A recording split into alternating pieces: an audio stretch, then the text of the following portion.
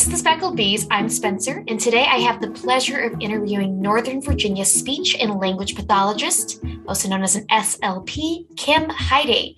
And for a bonus, she's also my mother. Hi.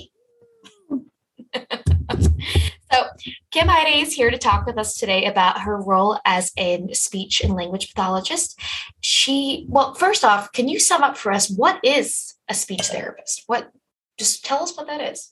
So a speech therapist is a speech pathologist. Really, the only distinction is probably setting of where you are. So generally, if you're in a hospital setting or a private practice setting, you do more diagnostic work. Interesting. So you're more aptly to be referred to as a speech pathologist. If you're in the school setting, you're referred to as a speech therapist because you do very little diagnostic work. Interesting. And could you give us an overview of your work history? Because I believe you've worked in a hospital setting as well as the school setting. So you've dabbled in both of those lines. Yep. So I was a pre-med major and thought for sure I was going to become a doctor, not a pediatrician, but a doctor. Wasn't quite sure in what. And then I had a fork in the road. Ended up not going down that road, looked for something medical in people and found speech pathology.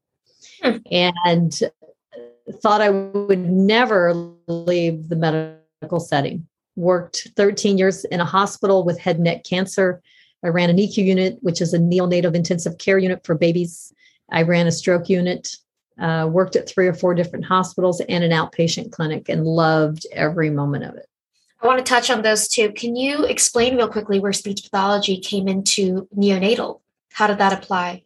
So we generally got the types of referrals we got were the babies that were either failure to thrive, which means they weren't nursing well and therefore not gaining weight, or cleft palate, cleft lip. Gotcha. And that could jump me to your work with Operation Smile when you lived in Asia. Can you please explain that work? So we had moved to the Philippines, and the Philippines has a high preponderance of cleft lip, cleft palate for several reasons. It's a condition that's prevalent in poor countries. And just to elaborate for anybody who doesn't know, can you explain what a cleft lip or cleft palate is? Sure. It's actually really fascinating. It's one of my favorite topics. So I'm not going to give you the technical term. This part right here.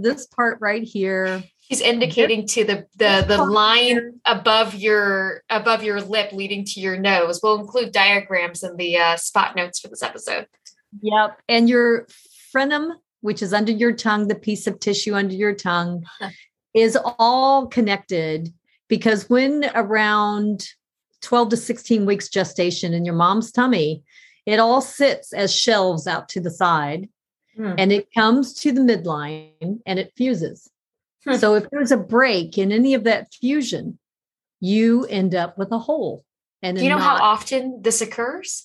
In a first world country, not very often. Because the conditions that it occurs upon is genetic and low nutrition. And that's pretty much it.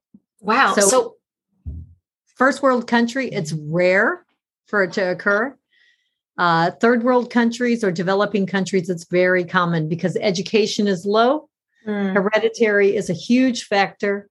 And poor nutrition is another huge factor. Oh, wow. So when you see somebody with a cleft chin, that's actually an imperfection. We know somebody. We know several people like that. Yeah. Interesting. I didn't realize it fell in. I mean, that makes sense that it fell in the same, just a little side divot. Does that include people that have the little indent in their nose as well? Yes. Interesting. Okay. That's so cute. Now, whenever I see somebody that looks like that. Your palate is the roof of your mouth. It's a technical term for the roof of your mouth. And you have a hard palate and you have a soft palate. And the soft palate ends with that little thing that dangles in the back of your throat. Okay. Oh, interesting. Okay. I'm learning so much about the mouth. We may have to make you like a second segment just about the mouth and the features that go behind this. And back to your neonatal in regards to cleft palates, does this affect latching issues with babies as Very well? much so. Very much so. Interesting. So most people don't realize this, but your tongue is meant to be sitting on the roof of your mouth 24/7, obviously when you're not eating or speaking. So if it's not up there, and sometimes that's due to a short frenum, the tissue underneath your tongue, then you also have difficulty breastfeeding. I feel like everybody listening right now is currently seeing if their tongue is sitting on the roof of their mouth. So that is so curious. So it is interesting because everybody always asks me what age group I work with, and I always answer birth to death. Oh, wow. That's a great answer. Birth to death. It's a macabre answer, but a really good one. So, and so when you worked with Operation Smile and you were focusing on these cleft palates, jumping back to that point, because it's just so many intertwining aspects of your career, what did you do besides the speech pathology? Was there another side of Operation Smile? So there were several pieces that I did. One of them was on the international missions. I organized with Contact in America to bring international missions over to the remote islands. The Philippines has 14,000 islands. So that was part of my job. The other job was we did local missions, about one a month. And that was our job was 1 month. Our job was to screen patients. You know, a lot of factors go into whether you can even do surgery on somebody with cleft lip, cleft palate. The average age in America for surgical repair is less than 6 weeks old. You have up to 17 surgeries by the time you're 5 years of age. It depends on the size of the cleft and the depth of the cleft. In a developing country, the average age is 8 years old. Wow. So they're spending 8 years of their life with a cleft palate. With a cleft palate. And think about how much you can't eat. Right. You don't have the roof of your mouth. So how much, or speak. So how much speech are you working on with these children? How much? Zero. At the point that we meet them, their parents are handing them over to us to make them look normal. Gotcha. And that's the beginning. Because once we get them to the point of normality, then we can then start sending them to school. Wow. So, and I assume the healing process is much longer with these older children than it is with the infants due to. Well, so that's also another factor. Most children in a developing country don't get surgery until around 8 years of age, but it's almost impossible to do it past 12 years of age unless you have a donor and you can go into a proper hospital and have blood transfusions, because your blood supply, people don't realize your blood supply takes a huge turn in your early teens between 12 and 16 years of age. I did not know that. Too much blood lost. Oh, wow. If they did it after that age. So, you know, sometimes you had the heartbreaking job of saying, you know, we can't do the surgery on a remote mission, but we would then go out of our way to try to find a donor that could fund. And it's an amazing job. How did you stumble upon Operation Smile? How did that come upon? Well, I volunteered when I was in college. I went to Papua New Guinea my very first time, and they couldn't afford for students to have insurance. So we literally touched down for 14 hours and then flew back out that evening. Wow. And I was hooked from that point on and knew I always wanted to do it. It's a complete volunteer organization. So when we moved to the Philippines, that was the first thing I sought out. That's amazing. To see if they needed any help. And was it specifically in the Philippines, or did you touch on any other countries while you were in that area? Specifically in the Philippines. Yeah. Gosh, that's amazing. Have you ever tried to do any Operation Smile work here in the U.S., touching out from the U.S., or too difficult? Just fun. Yeah. That's amazing, though. So I've made some really long-lasting friends over the years from the different missions. Oh, that's fantastic. I feel like a lot of people listening are going to be intrigued and looking into Operation Smile now and how they can. And there's an easy way to contribute every year. one of the things I do is I donate money in the name of people I'm giving presents to and hang it on the Christmas tree with a candy cane. That doesn't have to be a lot of money. Listening, who's a little last minute in their donations for the year, this is a nice option. I love that. It is. Oh. Are there any other helping organizations or charities in relation to speech pathology, speech therapy that you'd like to shout out right now, just in coincidence with this point? There's so many. Okay. There's so many. I mean, the Dyslexia Institute, the Stroke Rehab Institutes, there's plenty of great ones in the country. There are so many. The autism, there's been a lot of progress in that as well. So I think the most wonderful thing about going into private practice is I get a smattering of different disabilities, and I'm constantly changing hats all day long. So that's true. I'm trying to think. We have our Giving Advent calendar is our big push for this month. We just started it today. Oh, I saw that. Yeah, That's it's cool. been fun so far. So today was tomorrow's very easy. It's supposed to be like one that you can do. It's hug somebody that you love, but we have others coming up that are like make an effort to donate to a charity that you believe in, do something that makes you feel like you're giving an effort in. So it's self-care and community care. So we're trying to get a little more involved with that. Okay. You talked about the passions that led you into it as a pre-med student. You talked about, which leads me to ask, what steps do you have to take to become a speech therapist? It's actually one of the most, people are deterred once they hear you have to have a master's degree. Interesting. You cannot practice without a master's degree. And and then you have to have a 1-year residency. Oh, wow. So it is quite a lengthy step process compared to most therapeutical fields. So how long is the master's program at average? 2 years. 2 years. Okay. I know we're going to have some. You're committed for 6 at minimum. 6. Oh my gosh. So it's 2 years at the master's. And 1 year. The residency, right? It's 7. Wow. 7 total. And then, so then 4 years of college. That's amazing. And am I wrong in saying that after you leave your residency, you do have to find a clinic that would work with you, or a group that would? You have to find a job. Yeah. Okay, yeah.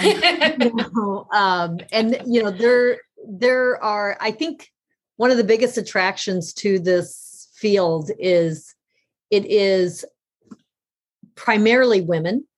Mm. We're great speakers, right? Primarily women. Well said. But the other part about it is that it's incredibly flexible. I can only imagine. If you had children and you wanted to work in the schools, you could have, summers off and whatnot with them. Well, let's touch back on that real quick. Let's touch on your work in the school systems, because that is the thing that you've really focused your attentions in on. Yep. Worked in a local school system for 10 years. 10 years. Oh my gosh. Yeah. So to anybody exactly listening, this is a great appeal of it, is hospital settings, school settings. But please go on. You could also work in a nursing home. Mm. You could also work in a rehab center, which is for primarily stroke or head injury. You could become a reading specialist. Oh, interesting. You can be working with students primarily at a specialized school for reading disabilities. And something that I've done recently in the last 5 years is I worked with a local university to develop a program for students with autism. Oh, wow. What is this program called? What is it focusing on? The Mason Autism Support Initiative. And its whole focus was to admit students that got into college on their own accord, either through SAT exams or through an associate's degree, and transferred in. That's fantastic. So it is a really good program, and it's grown immensely. So if any of our listeners right now, especially those who are locally based, are as enthralled as I am and are engaged in Kim Hiday's work, I recommend that you go check out her website and look at her current job and career, which is owning and practicing at the therapist group, McLean Speech and Language Services. You went in, you did your residency, you spent years working in a hospital setting, jumped into a school setting, and now you work in your own practice. And I'm assuming you employ many women that have gone through these same steps as you have. Do you have any? I do. I have 6 therapists. Okay. 2 part-time. And what's an even added bonus is our office manager had 2 of her 3 children at the practice. So it's really a family affair. It really is. It's nice. This is kind of a tough question. What is the difference between what you do and an occupational therapist? So there's a fine line. When I worked in the hospital setting, the rule of thumb was that the physical therapist worked waist down, occupational worked waist up to neck, and speech pathologists worked neck up. That's so odd. It is a really odd distinction. However, there are plenty of very talented occupational therapists that work with feeding disorders, that work with sequencing, memory, all the skills that we would work with patients with strokes or memory or head injury. So I don't think, as long as the qualifications are there, I don't think you need to classify one discipline from the other. You just need to make sure that they have the experience. 15 years. So I haven't met that many occupational therapists that do similar things than us. There's usually a distinction, but I have met some that follow along. Well, so yeah. Here's a good question then. Better than asking what's the difference between you and an occupational therapist, that answer was fantastic. What other therapists work most closely with you, coincide with your field at the closest level, besides OTs, PTs? Who do you talk with the most? What other professionals do you talk with? Social workers. Social workers. Interesting. Yeah. Knowing the background a lot, especially if we're discharging a patient home, whether it's a stroke, head injury, memory, anything like that, will help us plan what goes forward. If we have a student that is cognitively disabled or physically disabled, again, knowing what they want to do later, whether it's work full time, whether it's being a supported program, helps us know how far to push them. Or to model their program, and then also get them involved. So if they tell us they want to be the manager of a basketball team, the first thing we're asking them is, what skills do you need to do that? Right. So, it's a client coordinated, goal-oriented field. I find it funny that you use that terminology, because I did a bit of research leading up to this interview, because I obviously know the skivvies and the outlines of your job, but the deeper depths are still lost upon me. And tons of articles that come up regarding, if you're getting into speech pathology with your child, what questions should you be asking? And it's always, what goals are we aiming towards, and how can we achieve those goals with our speech pathologists? And it's a very goal-oriented therapy group. I love that. It is very goal-oriented. And in fact, we do what we call action testing probably once a month with every client we have. Because if you're doing an action testing and they're not making progress, then it's time you morph what you're doing. That makes a lot of sense. So it's adjustment and going back and forth. I love that. It's very, and that way it kind of sounds like it's like as you said, the neck up of physical and occupational, because same difference. It's the physicality, right, and what are you working towards? Absolutely love that. Well, I wanted to speak with you today specifically to discuss the services you provide in relation to childhood development, which I know, what percentage of your clients do you estimate are children or adolescents? I would say 65 to 70%. So quite a majority of them. That's impressive. And really, when I was titling this episode, and we're just going to call it the interview with Kim Hiday, our speech pathologist, speech and language pathologist, SLP, I wanted to speak with you and call this, why providing services for your child is the greatest gift this season. Would you agree with this title? And if so, why do you find it essential to provide children with appropriate speech and language services? Well, it's, we speak for Loaded. everything, right? Right. So if your child is unable to communicate, that not only affects their simple storytelling ability, but also their social skills. Right. Which is just touched on one of my questions later. a huge thing. The other thing that it impacts significantly, and most people don't realize this, is language is the basis to reading. So if your child is delayed in any language capacity, whether that be speaking, articulation, or language, thought-provoking, formulating sentences, words, whatever it is, there's a high preponderance that show up in reading disabilities as a knock-on effect. And it doesn't mean that they'll have it their whole life. It just means they need that extra support. I tell my therapists all the time, our job is to put ourselves out of a job. Our job is to give the students or the parents or the elderly, whomever we're working with, the tools to apply themselves and then touch base with us. Absolutely love it. You don't want your client to be your client forever. You want them to be and if they are, then your goals are wrong. Right. Right. I like that view on it.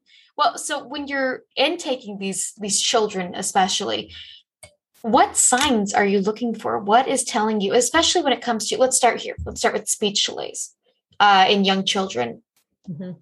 What are common signs of a speech delay in a young child that has you go, oh, we have some work to do together? Most children should have about 50 words around age 1. And then it's a snowball effect. By the time they're 3, 4, they should have close to 1,000. Oh, wow.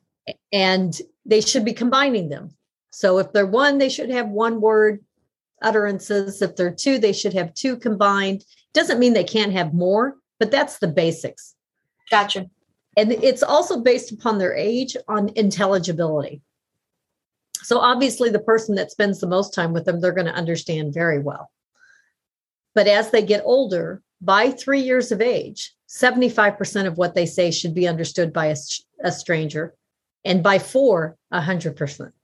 That's amazing.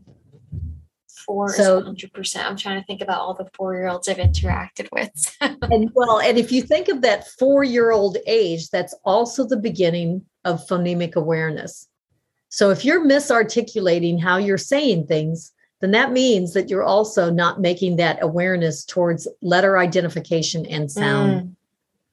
And so that makes a lot of sense. A direct impact, not only on reading, but spelling, writing, all of the above. How young do you typically receive children for speech and language services? The youngest I've had is 3 weeks old. 3 weeks. And that was primarily for latching. Gotcha. Sustenance. We ended up being a tongue tie. We referred him to wow. And no problems from that point. The average age, I would say, is somewhere between 2 and 7. And the 2-year-old is referred usually by a pediatrician. Although most pediatricians are kind of like, wait and see, let's see what happens. Most of the time, it's a parent that calls us and says, they have an older brother, they have an older sister, and they just don't seem to be developing at the same stage. What do we think? And we'll usually invite them in and give them a free consult, take a look at them, and tell them what we think, whether you can wait 6 months, whether you should jump on it, any of the above. I love that. I like that you can give those options, that you can provide that clarity for parents. I can't imagine how many parents would love having you on a speed dial just to ask these little questions regarding. So that's why they hire you. Yes, exactly. I had a parent that showed up 3 years ago, very concerned, firstborn child, only child, just wasn't saying a lot of words. She felt he understood everything. I invited her in. I totally agreed with her. I gave her some steps, some things to do, brought him back in 3 months later, ended up seeing him for 6 months, once a week, and then again, let him go. 3 years ago, I did all this. She still sends me videos of him. She probably sends me a video twice a year just to say, look at him. He's really blossomed and you were right. Or he just needed a prompt and, I was saying too much for him, or it was really interesting. That's cute. But sometimes a mother usually knows better than anyone else whether something feels off. And I don't think as mothers, we rely on that enough. So my question regards just working in early childhood, Lucy and I, we both have worked with children of many ages. What about the parents that are reserved or nervous to bring their child to speech pathology? We've seen it time and time again. They don't want to put a label on their child, or they don't want to take their child to what they might deem as unnecessary therapeutic services. What would you say to those parents that are not comfortable with being that close with being that open with you about their child's problems? So, we often tell parents that we don't treat a diagnosis, we treat the symptom. And we work very closely, especially before age 7 or 8, with the parent on transferring all their skills over to the home setting. Because our goal, again, is to not have them on caseload forever. And so we want to put the power in the parents' hands. Yeah, that makes sense. I like that. Put the power in the parents' hands. That's it's so funny because I'll have parents say, well, I want to bring, Johnny in next week for practice. And I'm like, you don't need to pay me to practice. That's why you're here. That. So I'm going to, I'm like, I have 3 kids of my own. The last thing I want to do is pay someone else for something I can monitor. Right. So I'm like, I need you to step up and I need you to do this. And then you'll know. And they're like, oh. You've just addressed a few of the ways that you have identified behavioral delays, speech delays. You've addressed the ways in which at the ages. What kind of services does your business, McLean Speech and Language Services, provide? What do you guys do? I haven't found anything yet. We don't. In fact, we just had an unusual referral just the other day from another speech pathologist. Oh, interesting. Who called us up and said, do you have anybody in your practice that is able to handle a cochlear implant? Interesting. I was going to ask about hearing delays or hearing impairments in your field. Is that something that you work with commonly? Or I know you are ASL fluent, correct? Yeah, American Sign Language, yes. And in fact, we are affiliated with 8-10 different universities in the area.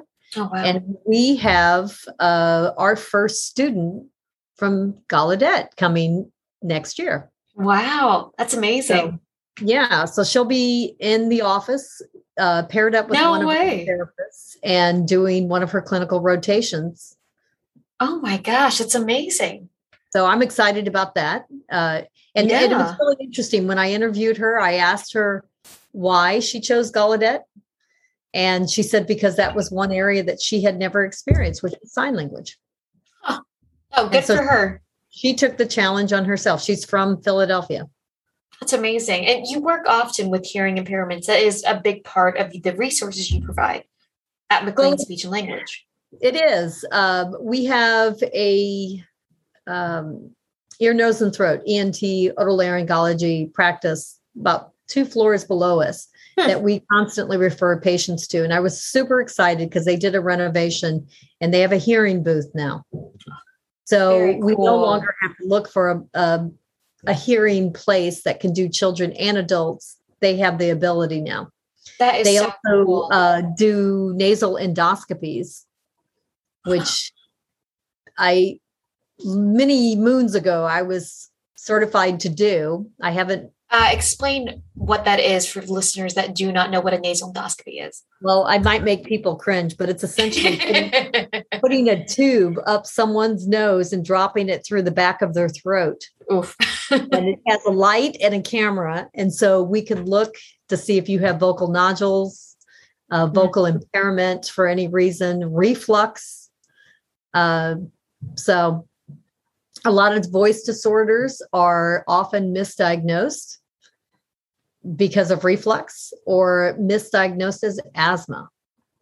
How often do diagnoses of speech vocal issues become physical versus mental? Physical versus. That's a great question. I've never had anybody ask me that. Great one. There's a very close tie together. And really? In fact, we come within 2 classes of having a second master's in psychology. It's fascinating. Women go through a lot of guilt when they have a baby that's born with a birth defect, whether it's cleft palate, spina bifida, cognitive disorders. We have to counsel a lot of the caregivers to patients that have strokes, head injury, because they're no longer the same person. Right. So we have to counsel a lot of them. And, parents, you have a child with any disability, whether it's reading, writing, speaking, vision, you have guilt. So we do a lot of that as well. I recently had a patient that I had been seeing off and on for about 5 years, an adult stutterer, and he got married. He and his wife had a child. Congratulations to him. Yeah, he was so thrilled that it was a girl because girls have a lower incidence of stuttering than boys. Do they really? They do. Like boys have a higher incidence of syndromes, a higher incidence of stuttering. They have a lot of high instances. Yeah, it's so interesting stuff going on. Anyway, his daughter, who's 3, recently started showing signs of stuttering. And poor dad. And, that's stuttering is a typical thing between 3 and 6 years of age. But because he has a history, everybody was freaking out. And so we did a free consult with them. I Zoomed called with them several times. And the wife, unbeknownst to her, was kind of like, I've never met anyone who stuttered before I met him. And I called him up the next day just to say, how are you feeling? Are you okay? And it had nothing to do with his stuttering, my phone call, but it had everything to do with the psychological effect that he might be the reason why she stutters. I can only imagine. Poor guy. And yeah, it was really sad. And there's a high incidence as well of people with a disabled child divorcing. I unfortunately heard that statistic, and we addressed that in minute ways in an earlier episode, because that is for any listeners who are listening and are listening because they have concerns or worries about their own child with these problems. I want to touch on that point that you made, which is it's not your fault. It's nothing that you can particularly address, and you do the best that you can. And this is why we're having this conversation, is there's people in this world that can help address these problems. Absolutely. My heart really goes out to that man. That's incredibly painful. As soon as you started that story, I thought you were going to say that the daughter was perfectly fine and nothing was wrong, and it was not carried through, but in fact, she had her own. And I think, stuttering itself is very difficult. Where does that come from? Where does stuttering evolve from? Well, we thought for many years that it was something brought on by women to their children, pressuring them. And they even had it characterized back in the 50s of women that were demanding, women that were cold, women that were educated because they expected their children to perform. And what they realized years later was that was inaccurate. How miserable. What a terrible, like hysteria, how hysteria was a female. Exactly. And what they found now is there's actually a genetic component to it. Is there really? Huh. There really is. There's also is stuttering physical or mental or a combination? Both. Okay. There's also a neurological component. I've had plenty of patients who've had a stroke and then stutter. But I think the difficult thing, and this goes back to your point of whether it's physical or mental, everyone stutters 3%. 3%. It's when you go over that threshold of 3% that it makes a difference. But also, it's the manner that you stutter. People generally will repeat words, but people don't generally repeat sounds or syllables. And then if you go back to my earlier comment, all children stutter pretty significantly. It's pretty worldwide in any language between 3 and 6 years of age. And so not drawing attention to it, taking the time to listen to them, not finishing their sentences for them, decreases that anxiety or the mental part of it that makes them more fluent. So what you're saying is the best way to treat a stutter is to encourage the slowdown, to encourage the listening of what they are trying to get out. Is that what you're trying to say? Yep. Okay. So just be patient. What is the difference between, I'm going to slow my words down. I feel like it's becoming psychological. What is the difference between stuttering and cluttering? I knew you were going to ask that. It's a small difference. It's hard to define it, and I could define it for you in technical terms, but it really wouldn't define it.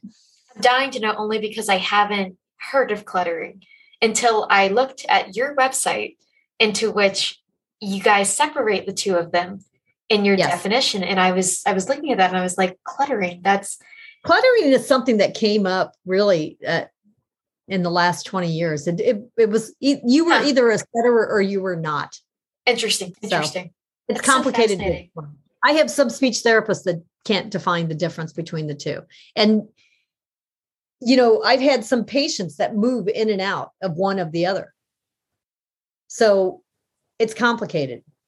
So I wonder if you could tell me if this is true or not. This is a fun little pop culture fact I've heard about, that Marilyn Monroe was a stutterer and had a speech impediment. And that's why she talked in the wispy voice that she did to overcome her speech impediment. I don't know that. Apparently that's why she talked like this, because she was trying to... that is a technique for stuttering. There's one more. Earl Jones. What is his name? The guy who plays Darth Vader. No, I did hear that one. Okay. Yeah, it makes sense. There was also a famous country singer. Very curious now who it is. Who was a severe stutterer.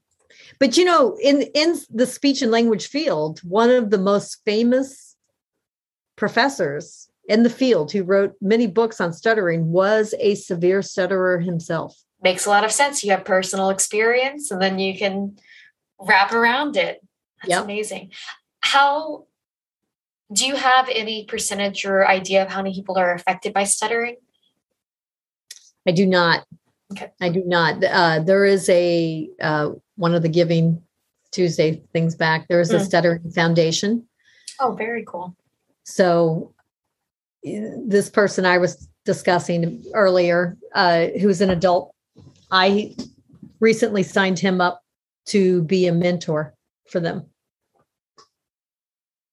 Because there's not enough people that admit, and I think everyone knows Joe Biden was a stutterer, not was. I actually didn't know that. Is he really? He is a stutterer, yeah. Huh. Actually, now that I think about some of his speeches, I can picture a little bit of that. He's got a small lapse in the things that he says, or small overlaps, I should say. So that's so interesting. Yeah, it feels like a lot of the most prominent speakers that we know of, there's not a lot of them, a few of them I can think of have had stuttering issues. And perhaps that's the coincidence, is you work extra hard to make the speech that much more prominent. Oh, okay. Okay. Let's shout out a great movie. What is the movie that you absolutely enjoy that I feel like all speech therapists love, regarding famous political figure, famous figurehead who had a huge speech delay or stutter and had to go and do a speech to rally his nation? Wait. It's got the word speech in the title. He was Queen Elizabeth's dad. Oh.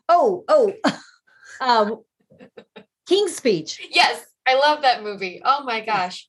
What a good example. He had to get over it. He had to leave the country. That was a great example of a lot of times speech therapy is not necessarily technique, it's connection with your patient. Right. And that was the whole format of the movie, right? Was that the therapist became buddies with the king, helped him through his issues. Now, the chemistry is huge. Yeah. If I have a parent call me, if I have a parent call me about a student who's 11 years and up, the first thing I will ask the parent is to meet the student. Very nice. Because if the student's not wanting to be there, or I'm not making a connection with, it's a waste of time and money for them and me. Makes sense. You just answered in many ways a question I had, and I wasn't sure I was going to ask, which is there, you've mentioned all of your adult patients. Is there a technical age limit on speech therapy? And a point, you said from birth to death, is there a point when it comes to speech delays, speech impediments, that it cannot be effective anymore? And unfortunately, the elderly has a myriad of different disabilities, everything from stroke to ALS to Parkinson's to dementia to Alzheimer's to cancer. You can have head and neck cancer. Right. There's a myriad of different disorders. And someone pointed out to me once, as I got into private practice, that once you leave the hospital, there are plenty of places that provide services to children, but not a lot who provide to the elderly.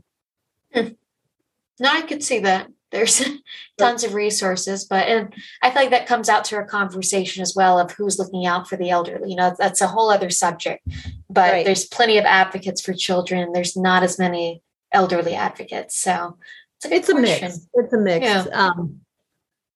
Our students, we love our students. All of our therapists are Orton Gillingham trained, which is the one of only 2 or 3 programs that are evidence-based. Say that program title again. Orton Gillingham.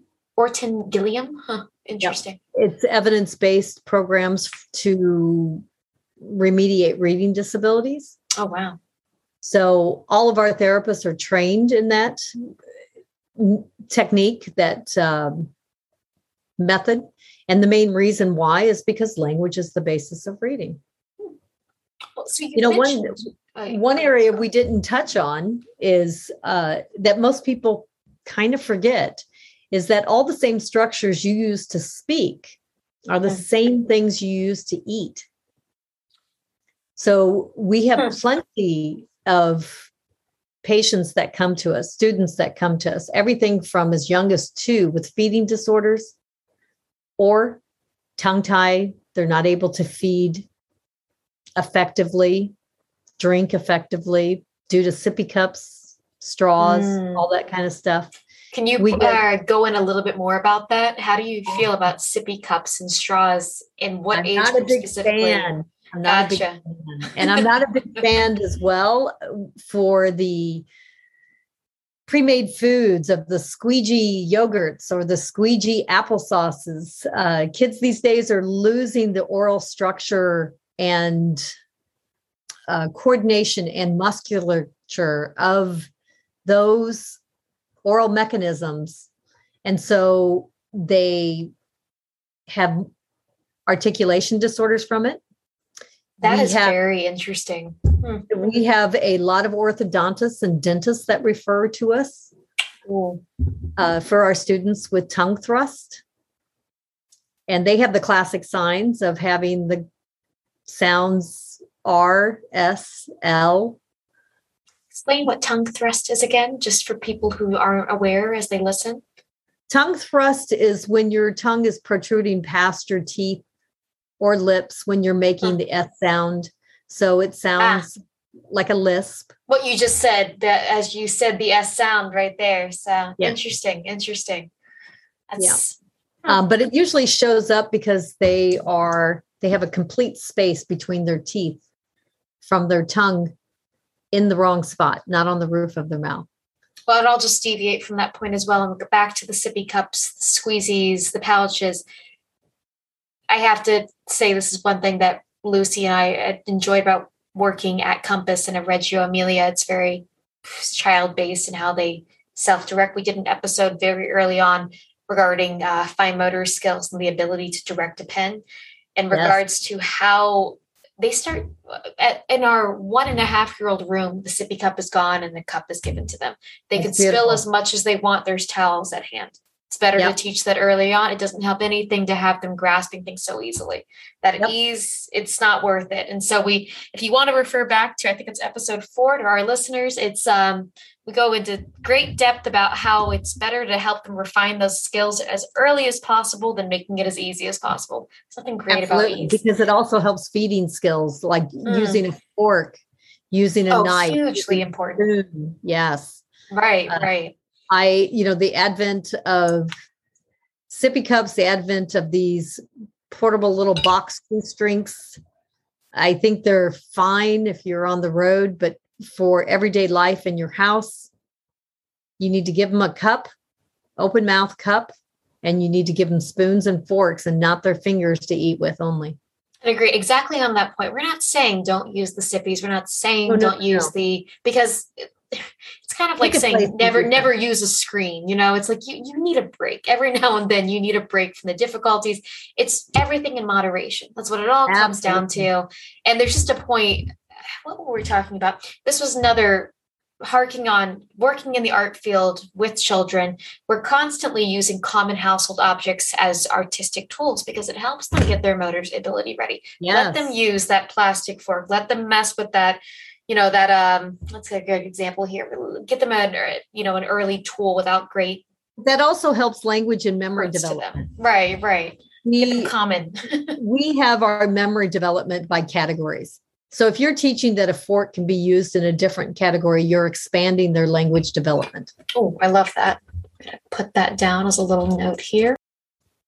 I love that point, though, about making sure they're not using those easier tools. I did not realize that. I mean, we've all talked about the thumb sucking in the passies in regards to tooth structure, but honestly did not know about those other objects in regards to speech. Pulling, food off of a spoon. Yeah.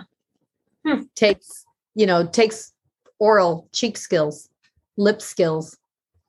Do you notice people doing funny things with their mouths when you tell them this? Because I'm doing the funniest things right now as you're I can't tell you how many parents I've worked with their kids and they're like, my tongue is not on the roof of my mouth. I'm like, it could be on the roof of your mouth. I've also had the funny incidents where we go to a party and someone will say, well, what do you do? And I'll tell them and they have no clue what it is. And so they'll ask and then it snowballs. And then inevitably one of them will drag a child in front of me. Oh no. And say, what do you think about, and the last thing you want to do is be diagnosing somebody right there, but you're kind of like, yeah, I think they do need, Here's my business card. Come my way. Right? I need to keep them on hand. Like, please and thank you. Oh my gosh.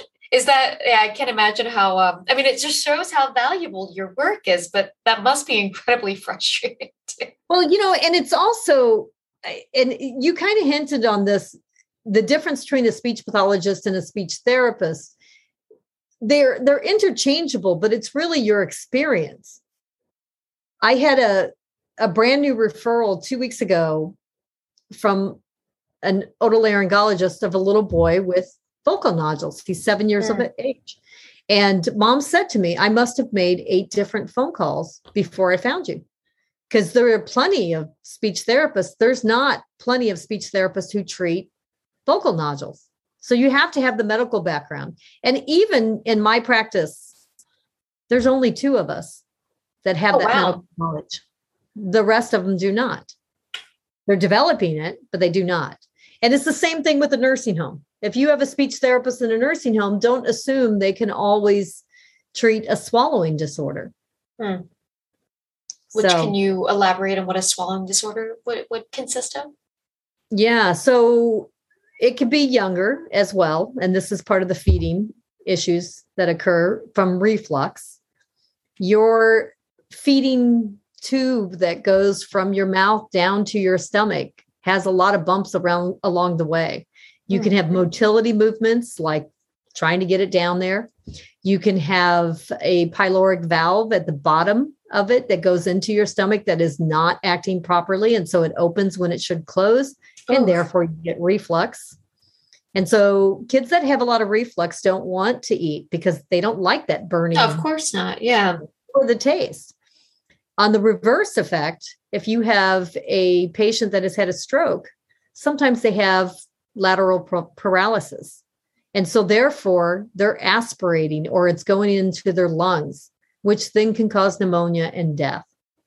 So there's a lot of complications. You can do positions to change it.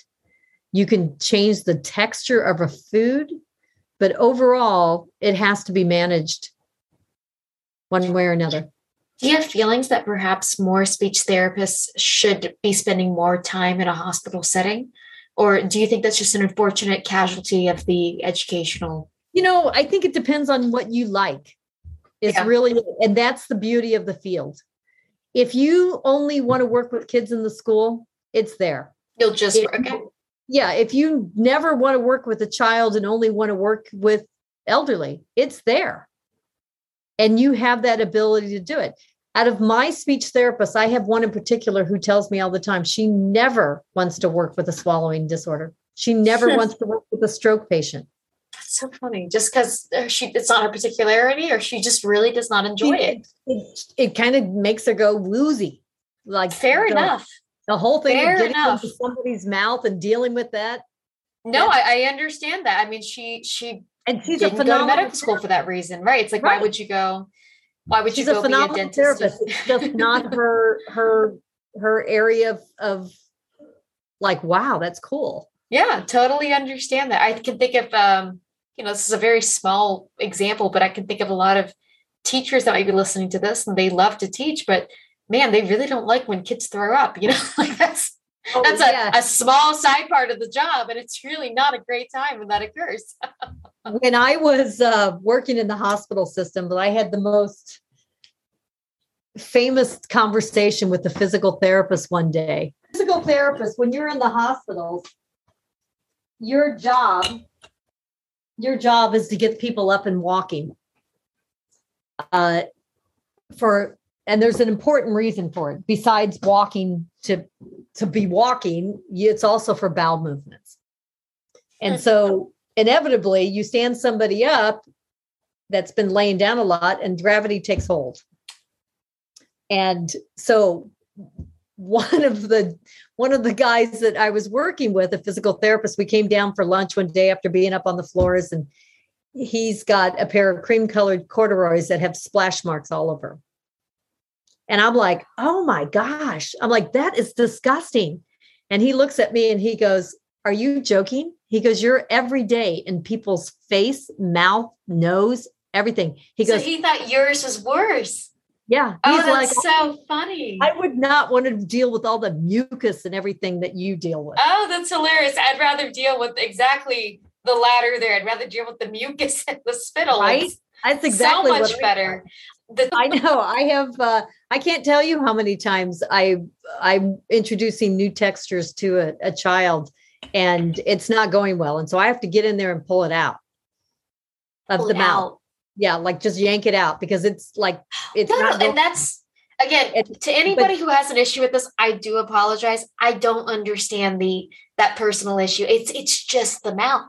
It's just the spit.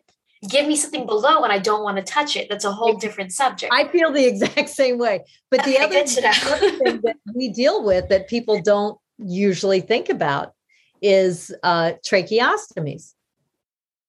There are plenty of kids that are vent-dependent that are in our school systems. Trach, part of the swallowing mechanism is to lift and drop.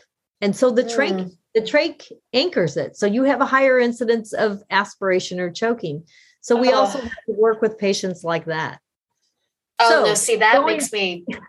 Going back to the specialization, there are plenty of us that are willing to jump in there, and there are plenty of us that aren't. That's fair. So for anybody listening that wants to get into this field, bear that in mind. Yes. Or you can even go into teaching. Right. And so I was going to ask, do you offer school consultations? Is that something that you... So we have a contract at a private school right now with students with reading disabilities primarily. And we go to a couple of the Catholic schools in the area because Catholic schools generally don't have one on staff. And so the parents employ us and we show up and work with their students. Do most public schools generally have an SLP on staff? They do. They're required by FAPE, which is essentially the parents' rights to. I wasn't aware of this. Is that OT speech and OT speech and PT. Oh wow! Is that Fairfax, Virginia specific, or is that nationwide? Nationwide. No way! Oh wow! But the goals are specific towards academic skills only. Gotcha. So gotcha. So you can refer them out to your... The school is not allowed to refer anyone. Not allowed to. Gotcha. But it goes under FAPE, the Free and Appropriate Public Education Act. Mm-hmm. And so if you show a divide between skill and performance, like let's say your grades are Fs, but and you've got testing, then you can request a 504, which is accommodations, or an IEP, individual educational plan. Gotcha. And that's how often do you guys... Oh, this is going to be an uneducated question. We may have to cut this. How often are you guys involved with the writings of IEPs or the involvement of creating an IEP? Is that something that you are? Rarely. Rarely. Well, in the sense that we don't create them, only the SLPs from the school creates them. If the parents invite us to the IEP meeting, by law, the parents are required to get the goals 24 to 48 hours beforehand. They usually pass them on to us. And then we will usually sit in the meetings and suggest changes to the goals, because we try to replicate them at the office. So therefore, the child can have more success at the school. When you worked at the school system for 10 years, so not only were you involved in the writings of the IEPs, what was your title working in the school system? Were you still an SLP? Yep, okay. SLP. Okay. And you were one school specific or district specific? I was one school specific. It's amazing. And I started off at the high school level, and then I went to the middle school. I'll cut this, but that was kind of a personal question because I wasn't too aware of how that stretched around. I feel like that says a lot about Fairfax County in of itself, that they could keep that level. So again, why the school district is so amazing. Right. I will also say that one area that we also dabble in that most places and people don't realize is, and especially here in Virginia, is we have an adult services contract. So we work with adults 22 years of age and over. 22, very specific. In the state of Virginia, you're allowed to stay in the public school setting as long as you're not going for a standard diploma up until age 22. I didn't know that.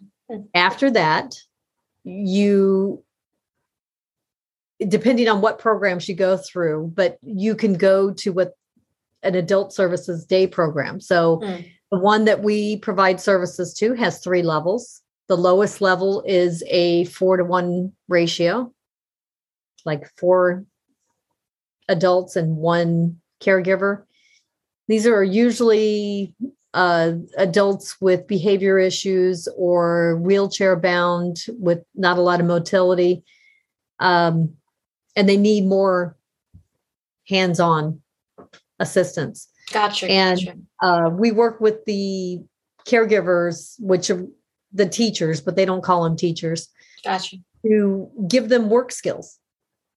Yes. And I remember a lot of your experience with the work skills programs when I was in high school, and how I was hoping you could mention some of the organizations that specifically reach out and hire these adults, these individuals. There's a lot. There's a lot in the area. I'm thinking of one specifically, the sweets to the desserts place. So one of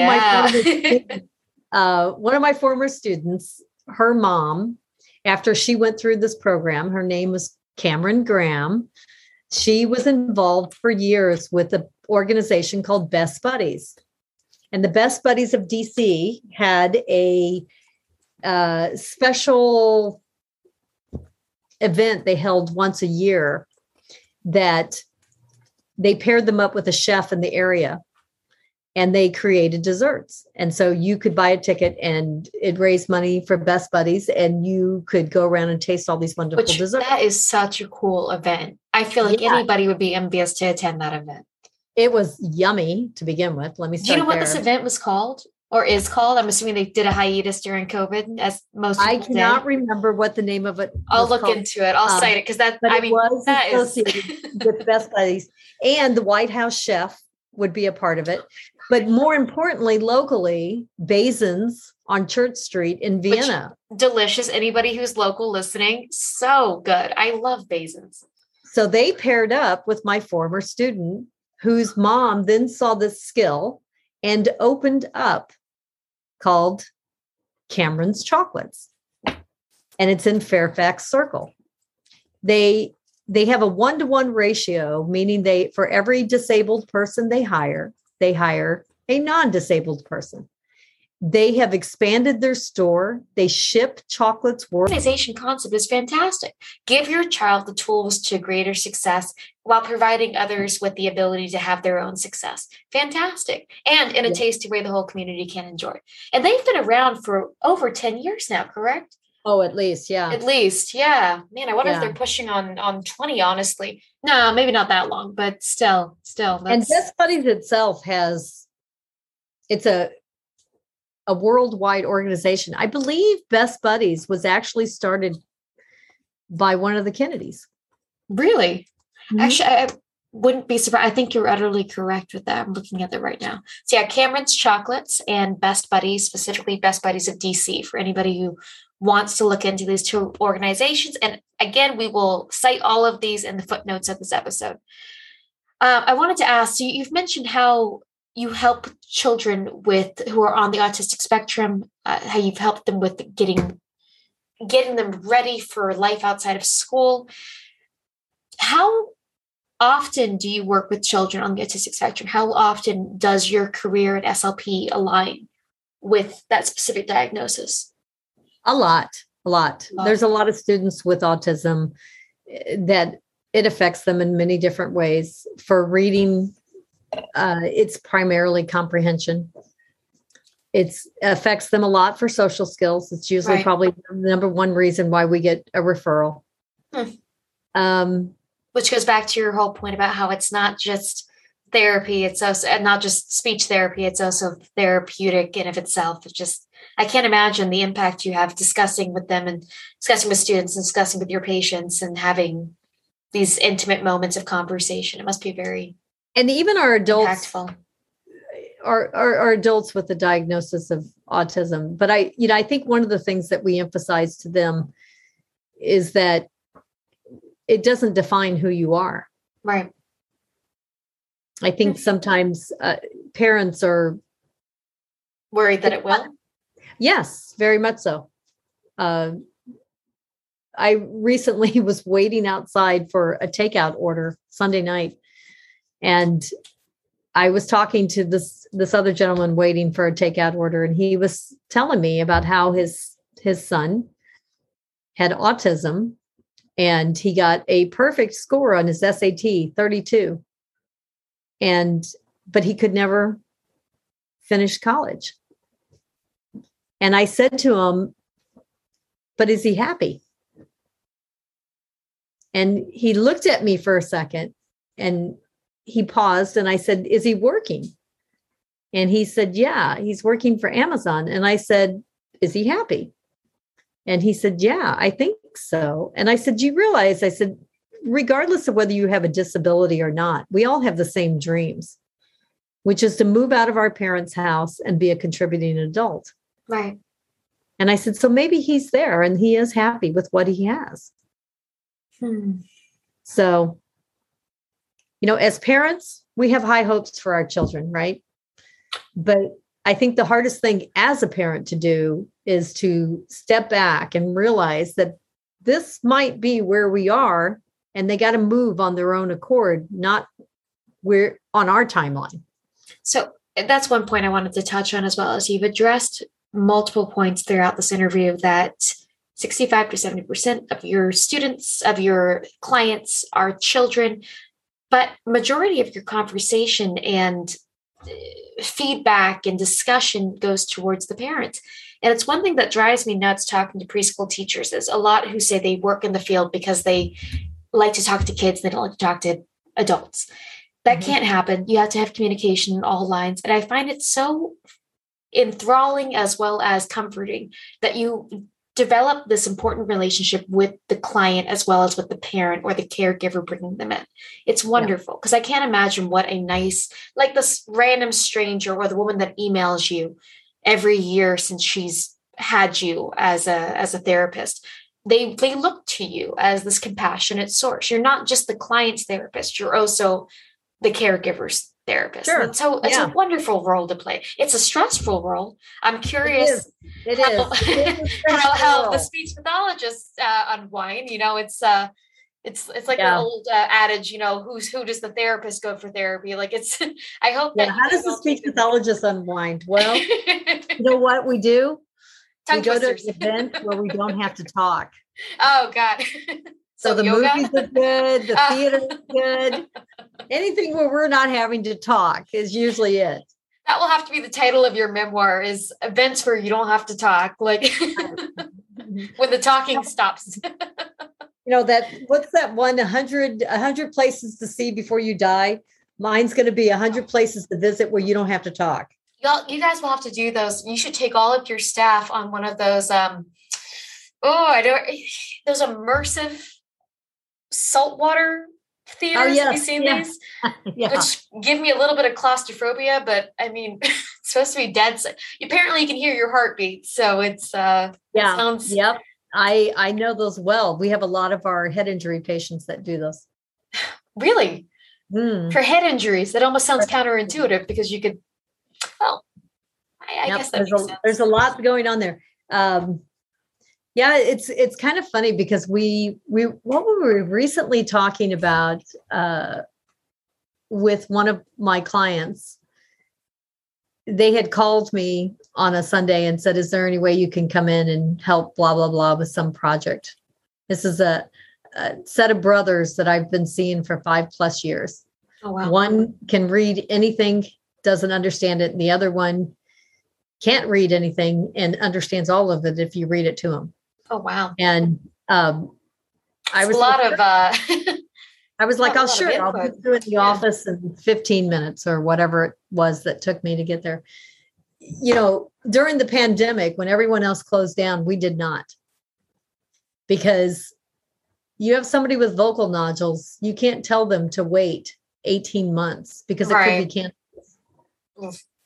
You have a child who's not eating. You can't tell them to wait. You have students that are online in school. They can't access the reading material if they don't have somebody to work with them. And I remember how impressive that was during, so shout out to you guys and McLean Speech and Language, that you not only did you keep working during COVID and the shutdown and the quarantine, but you guys pressed further during that time. I mean, you started the online classes. You started, give me a quick rundown. You started a bunch of online services that were not privy beforehand. Can you give a quick rundown? We did. And we, in the local communities of, which a lot of people would argue were people that could afford to pay for services, we offered in the local area. It's a difficult argument. It is. It is. I can also tell you, though, for someone that tells me they can't afford me, my first question is, what can you afford? And I've heard you say that many times before this interview as well. So it's an important piece in a child's life is to feel successful. And school is the only time in life where you have to be good at everything. Mm. So once you graduate high school, you don't major in something you don't enjoy or you don't feel confident in. So anyway, back to my point, we offered free services to anyone with an IEP for a month because the schools were struggling to get online. And then we hit the summer. So we offered free services for a month, and we probably had close to 20 different families take advantage of it. Good for them. I'm happy. Yeah. It's nice that people could find the resource too. Yes, we were blessed. We were lucky we could do it. But it was also really important just to give back to the community. Yeah, I love that. So again, shout out to you guys, because it's amazing that not only have you provided these services as a whole to the community, but as well as the fact that you put that extra effort in.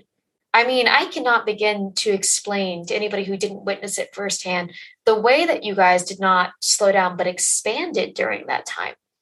It was very impressive. It was nonstop. You still work nonstop. We're still right now. Yeah. You're on average, 6 days a week, 7 days a week of just go. Yeah. On average. I think maybe 6 instead of 7, but still, there was many days when this woman was working 7 days up until the late hours. I still cannot believe you did what you did, but look at where you are now. Look at where the company is now. So, well, I will tell you, no one goes in this field to become rich. But you do feel like you make a difference in everyone's life. And like you said, to anybody who wants to get into this field, the flexibility. Because while you might work all those hours, it's because you chose to work all those hours and wanted to put the effort in. I would argue that if you didn't want to, you didn't have to work all those hours, but you're not exactly going to get the results that you want to see or the clients that you want to see. Totally agree. I joke around with some of my students, especially my tongue thrust students. I'll say, we're not going to waste mom and dad's money, nor my time. So if you don't do the exercises, I'm going to know when you come back in. Ooh, well said. You're going to get like 2 tries and then you're fired. And they look at me for a second like, what? You're going to fire me? That's a lot of No, I like that because it's a lot of positive reinforcement. It's here's a reward. And if you want to earn it, you can earn it, but it's your own choice to get there. So I absolutely love that. We've been going for a bit now. I have a few more very in-depth questions. Do you want me to save those, or it's AIT is the next round? And you can go for it. You sure? Okay. We've had quite a bit of sound time now. Each episode, we don't have a limit. We have 2 hours for each episode to post online. So we're not even close to that. So you've discussed all these different therapies that you offer, these consultations. I wanted to address one of the therapies that I personally have received from you and have very much enjoyed, which is AIT, auditory integrated therapy, though I believe there is a word I'm missing at the beginning of that. Auditory integration therapy. Auditory integration therapy. Fantastic. I personally underwent this therapy underneath your tutelage, underneath your discretion with my husband. And I thought it was quite life-changing, both in how I interpreted my diagnosis and the effects during and after the therapy. Can you explain what AIT is so other people understand what I went through? Sure. So auditory integration therapy was developed by a guy in Europe called Guy Berard.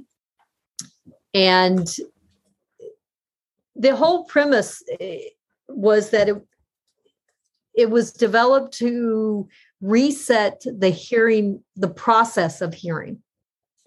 So the hearing structure in and of itself, everybody sees the ear and they think that's it. And then you have the inner ear. which involves the tympanic membrane. And behind that is where most people will say, oh, I have fluid in my ear. But even further into that, and this is a pub night question, you have three of the smallest bone body called the malleus, incus, and stapes. And those three bones oscillate or vibrate to then send signals to the cochlea, which is like a conch shell, that sends it to the brain for processing. So that if I gave you the sound ba, you would think, oh, it's a B. Or if I had grown up speaking Chinese, I might hear she and know exactly what characters that matched. So it's all integrated.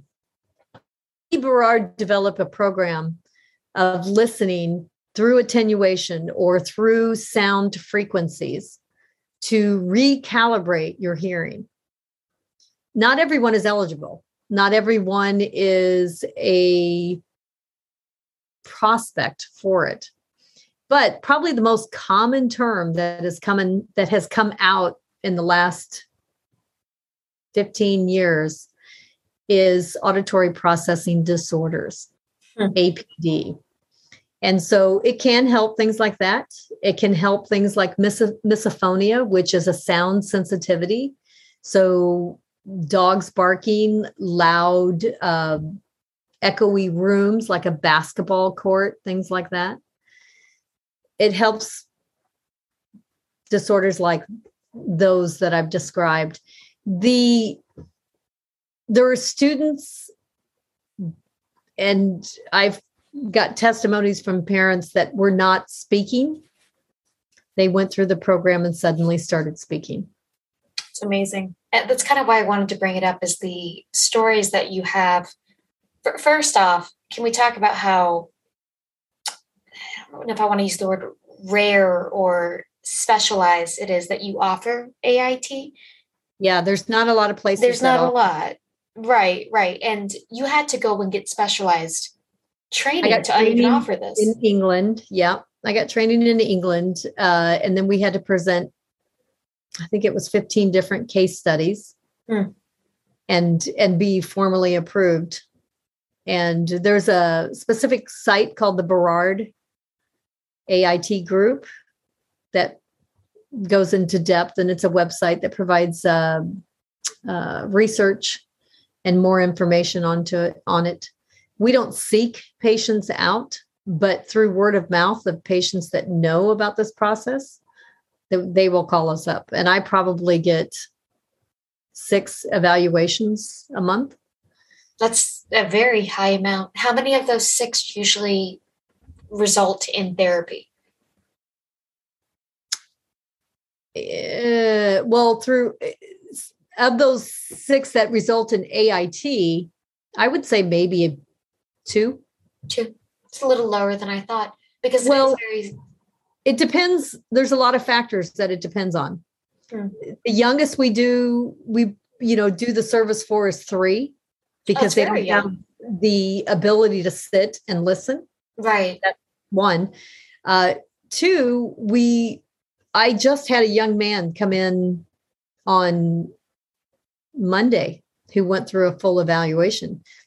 I was not recommending AIT for him because his behavior language told me that he wasn't going to change anything. Gotcha. Number 1. Number 2, he was not about to give up the inner ear pods. And that is one negative thing that you can no longer do afterwards. So my husband and I did this. That was a very hard thing for us. And you have to get used to them. We still use. There is a vision specialist that I work very closely with. Her name is Dr. Wendy Garson.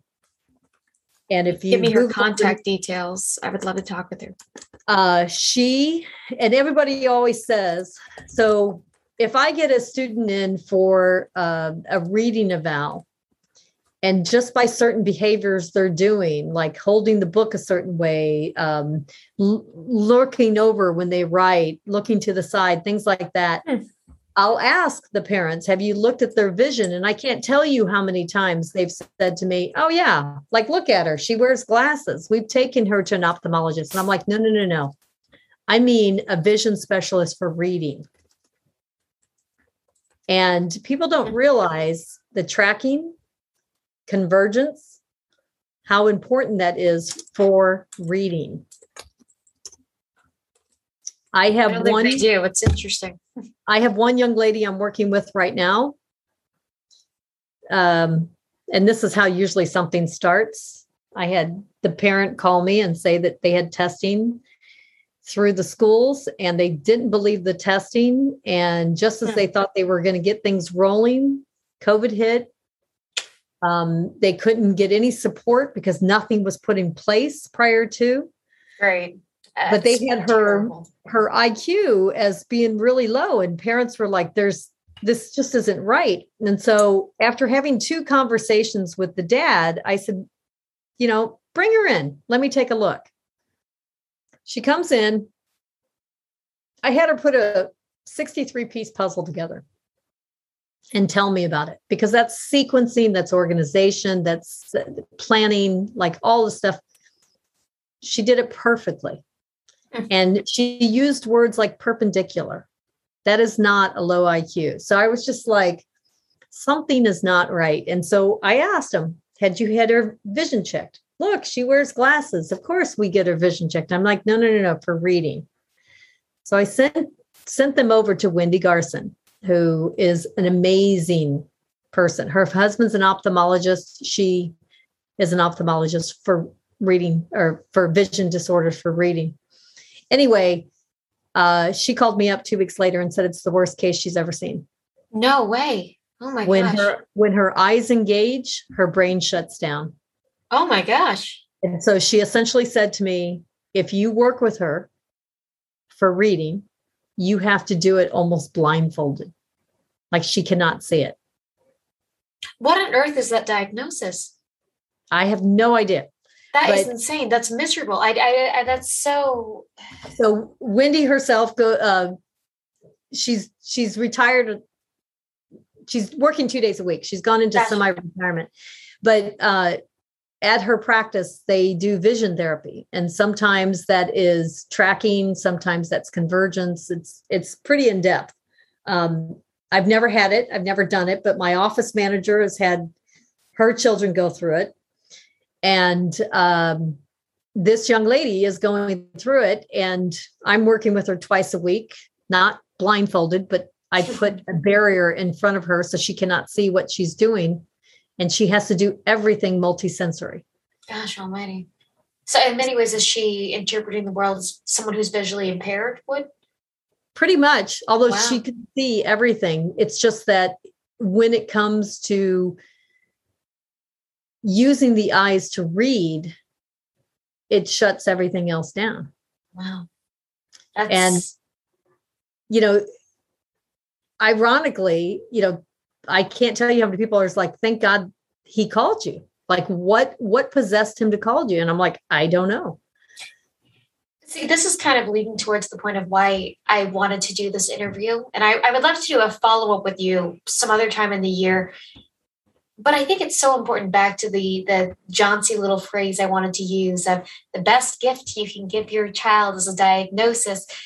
It's working in a preschool setting with young children and with many parents who, especially during the COVID era where children are dropped off at a door and the parents do not interact with other kids of the same age group, they often do not understand when teachers urge them to seek services because they don't see a lateral comparison. Part that goes with that is parents will often take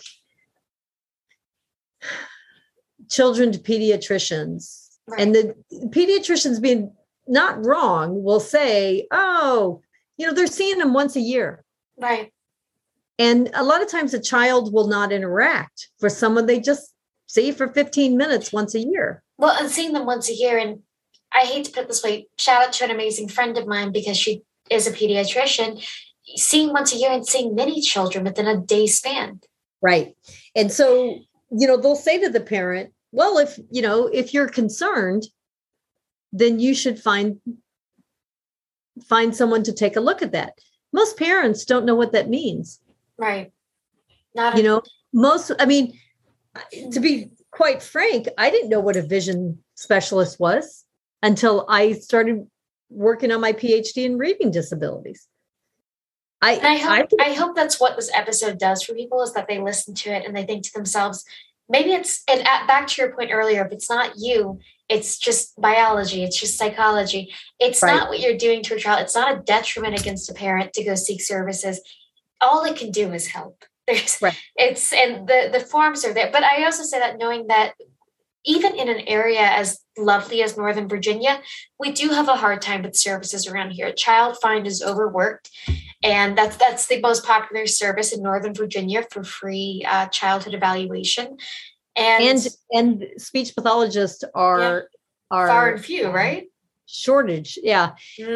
Child Find at this point does not even use speech pathologists because they can't keep any on staff. Oh, I believe it. Perhaps this episode is an advocacy for 2 points: to encourage parents listening to go and get their child diagnoses if they fear that there is something that needs to be addressed, and to encourage listeners who are thinking about pursuing a career in speech pathology to do exactly that. Pursue it if that sounds of an interest to you. I mean, you've given so many good feedbacks. You will never be bored. Never be bored, never be without a job, or that means relatively speaking. No, never be without a job. 25% of the population at any given time needs a speech pathologist. How much again? 25% of the population, not of the area. And I mean, and that's birth to death, right? So you talked about us moving overseas and working overseas. Prior to us moving, I had no idea, if I could even work overseas. And I go overseas to find out that America has the highest qualifications to be a speech pathologist. And we're also considered to have a neutral accent. So you go to a place like England, and they don't want somebody with a South African accent teaching their child phonics. They don't want somebody with a Cockney accent teaching a London proper accent. So I have always wondered that about the American accent, is how it does sound neutral in the way that we phonetically reflect on sounds, syllables. It's nothing too harsh. So are there any other, this might be a very wide-reaching question, but I'm curious now, any other languages that fall into a neutral sounding accent or a... I don't know. I haven't done enough looking into that to know specifically, but I do know that if I have a bilingual student come to us and if the parents say to us, yes, the teacher reports they can't understand them, the first thing we ask them is, can you understand them in your language? Right. Because if you're having speech and language difficulties, it's not isolated just to one language. If you're making the misarticulations in one language, you're making them in all of them that you speak. That's fascinating. And the comprehension piece as well. I think people too quickly get hung up on our profession as speech therapists. There is a language piece of it that is super important, and it's no different than an ear, nose, and throat doctor. Right. You just because you need a throat doctor doesn't mean you can't go to an ear, nose, and throat doctor. You go to right. It all goes hand in hand. I'm curious, do you have a preference? If you had the ability to, would you prefer to hire a therapist or work with a therapist that is bilingual or multilingual for the sake of them having? So we have 3 therapists that are bilingual. Oh, really? Wow. Spanish, English, or? One is Spanish, English. I am American Sign Language and Japanese. And we have another one who is, I believe, French. Oh, that's fantastic. Ironically, we get a lot of students from the French school in Washington. Which is again why I brought up the earlier question about ASL in line with speech pathology? Because somebody might argue if they heard those two conjoined, how on earth does that go together when you talk about the hearing? When we talk about our adults with disabilities, that program I told you we provide services to, one of the things that we do is we do sign language classes. And I got a parent of one of the adults one time say, why does my son need to participate in that? And, our simple answer is because some of his peers sign. And wouldn't you want him to communicate with his peers? Well said. So, we often have parents of a child that's not speaking. One of the things we do is we implement some kind of basic sign so that the behaviors go down and they're able to communicate in some way. And research shows you supplement those in. The minute the language comes in, the sign goes away. They don't retain it. They don't use something they're not going to be effective with. I didn't realize that. It's interesting. Because I think it's so... So how do you feel, therefore, about the extended use of infant sign language? Oh, I don't have any problems with it. Okay. No, just, if you wanted to go to the basic form of that, we respond to gestures all the time, right? Right. If a kid's shaking their head, we know it means no. If a kid is pointing to an object on the top shelf, we don't just sit there and say, "What is the name? What's the name? What's the name?" We go, "Oh, so you want the car? Okay." Because you're expanding their vocabulary, right? Right. So that is a form of sign language. It's not Gestures. An exact form. Yes. Gestures, definitely. And it builds that social language skill too, which, we may be building vocabulary for academic purpose, but once you get out of formal schooling, your social skills is what's going to get you fired or hired. Right. Oh, well said. Well said. It's a good thing that people should know. Again, back to this whole relevancy of it goes beyond just your ability to speak with the therapist or to communicate via yourself. It's these long-term skills as well, these long-term social skills. And how often do you guys provide speech and language services in relation to behavioral issues, not just speech? It's integral. It's integral. Okay.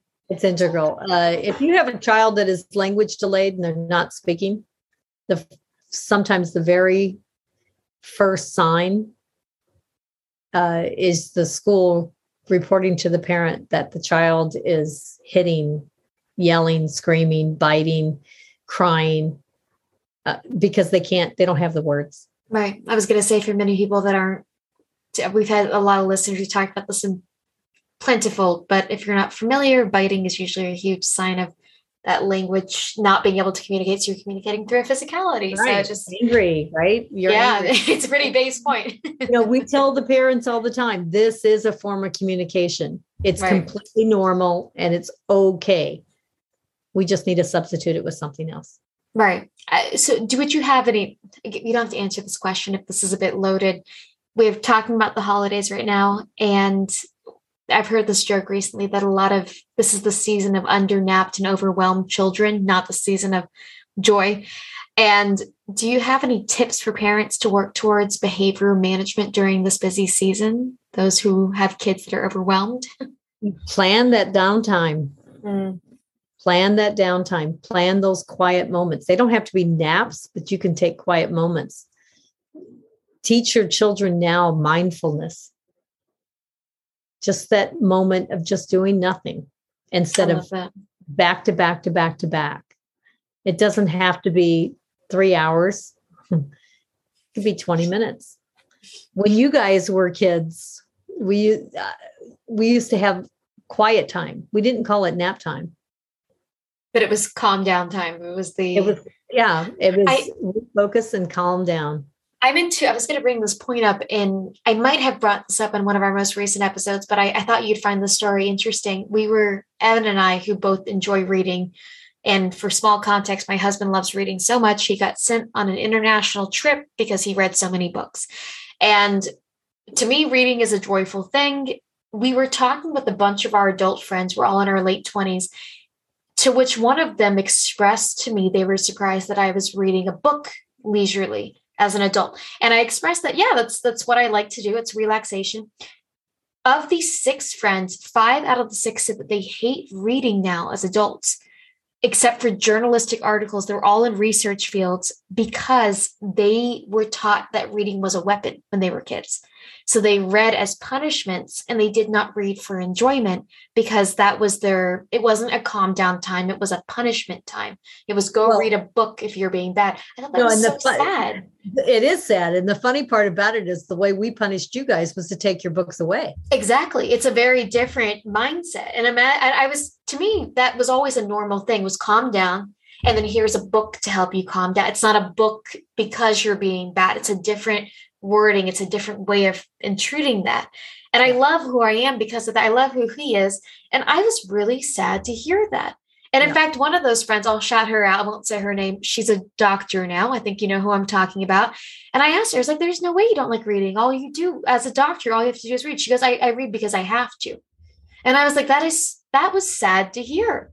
I was like, I did not expect that answer. So I don't know. So to all those parents out there, don't weaponize the reading. Use it as a tool for reinforcement. So yeah, that was surprising, but I like that cool down period. Well, I don't know if this is spoiling things, but our very last day of our giving advent calendar for the 25th is we were, talking about give love to others, give a present, something big, and it's take a moment to yourself. That's what we ended up choosing for that day. Just take a moment, self-reflection, self-care, because we all need a cool down moment. So to the parents and kids, I love that advice.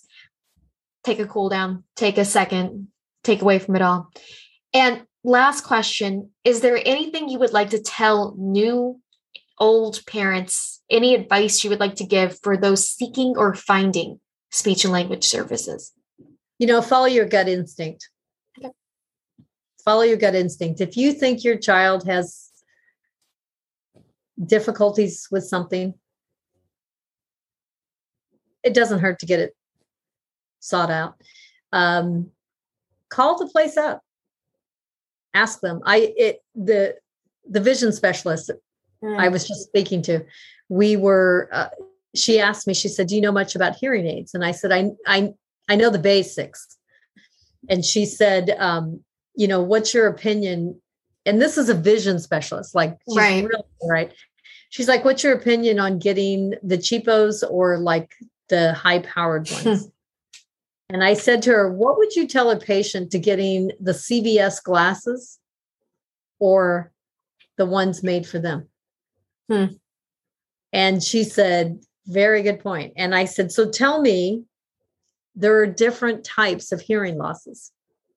Is it sensory neural? Is it conductive, or is it mixed? And she said, I don't know. And I said, that's what you need to find out. And then she said, well, I'm looking at Costco of getting my hearing aids there because they're cheap. And I says, well, so call them up, tell them what you have, see what they say. If they can't answer your questions in depth, then it's not the right fit. And she goes, okay. I have to say, I wish there was, how when you're looking up a physician, a therapist of your caliber, and you're trying to figure out who's the right fit is, and it's ratings or doctorates, backgrounds. I wish there was a format to input which professional connections that they had. Because one thing I've taken away from this interview is how many other professionals, dentists, hearing specialists, this wide array of adjoining specializations. And that's so important. I feel like there's a million people who could be listening to this, hearing that you took a call from a hearing specialist as a vision specialist. A vision specialist as a hearing specialist, and that you worked with them to figure out an answer. I feel like that would bring so much peace to people who are nervous about hiring a specialist, but knowing they're getting all that input. That's the kind of specialist you want. If you just have the specialist that's like, bring them in, we'll charge you, $150, blah, blah, blah. That's not the one you want. Right. Anyone can give a standard. Well, not anyone, you have to be licensed, but you can give a child a standardized test. but it's the person that can take a child that cannot take a standardized test. I just had a 2-year-old 3 weeks ago that we assessed.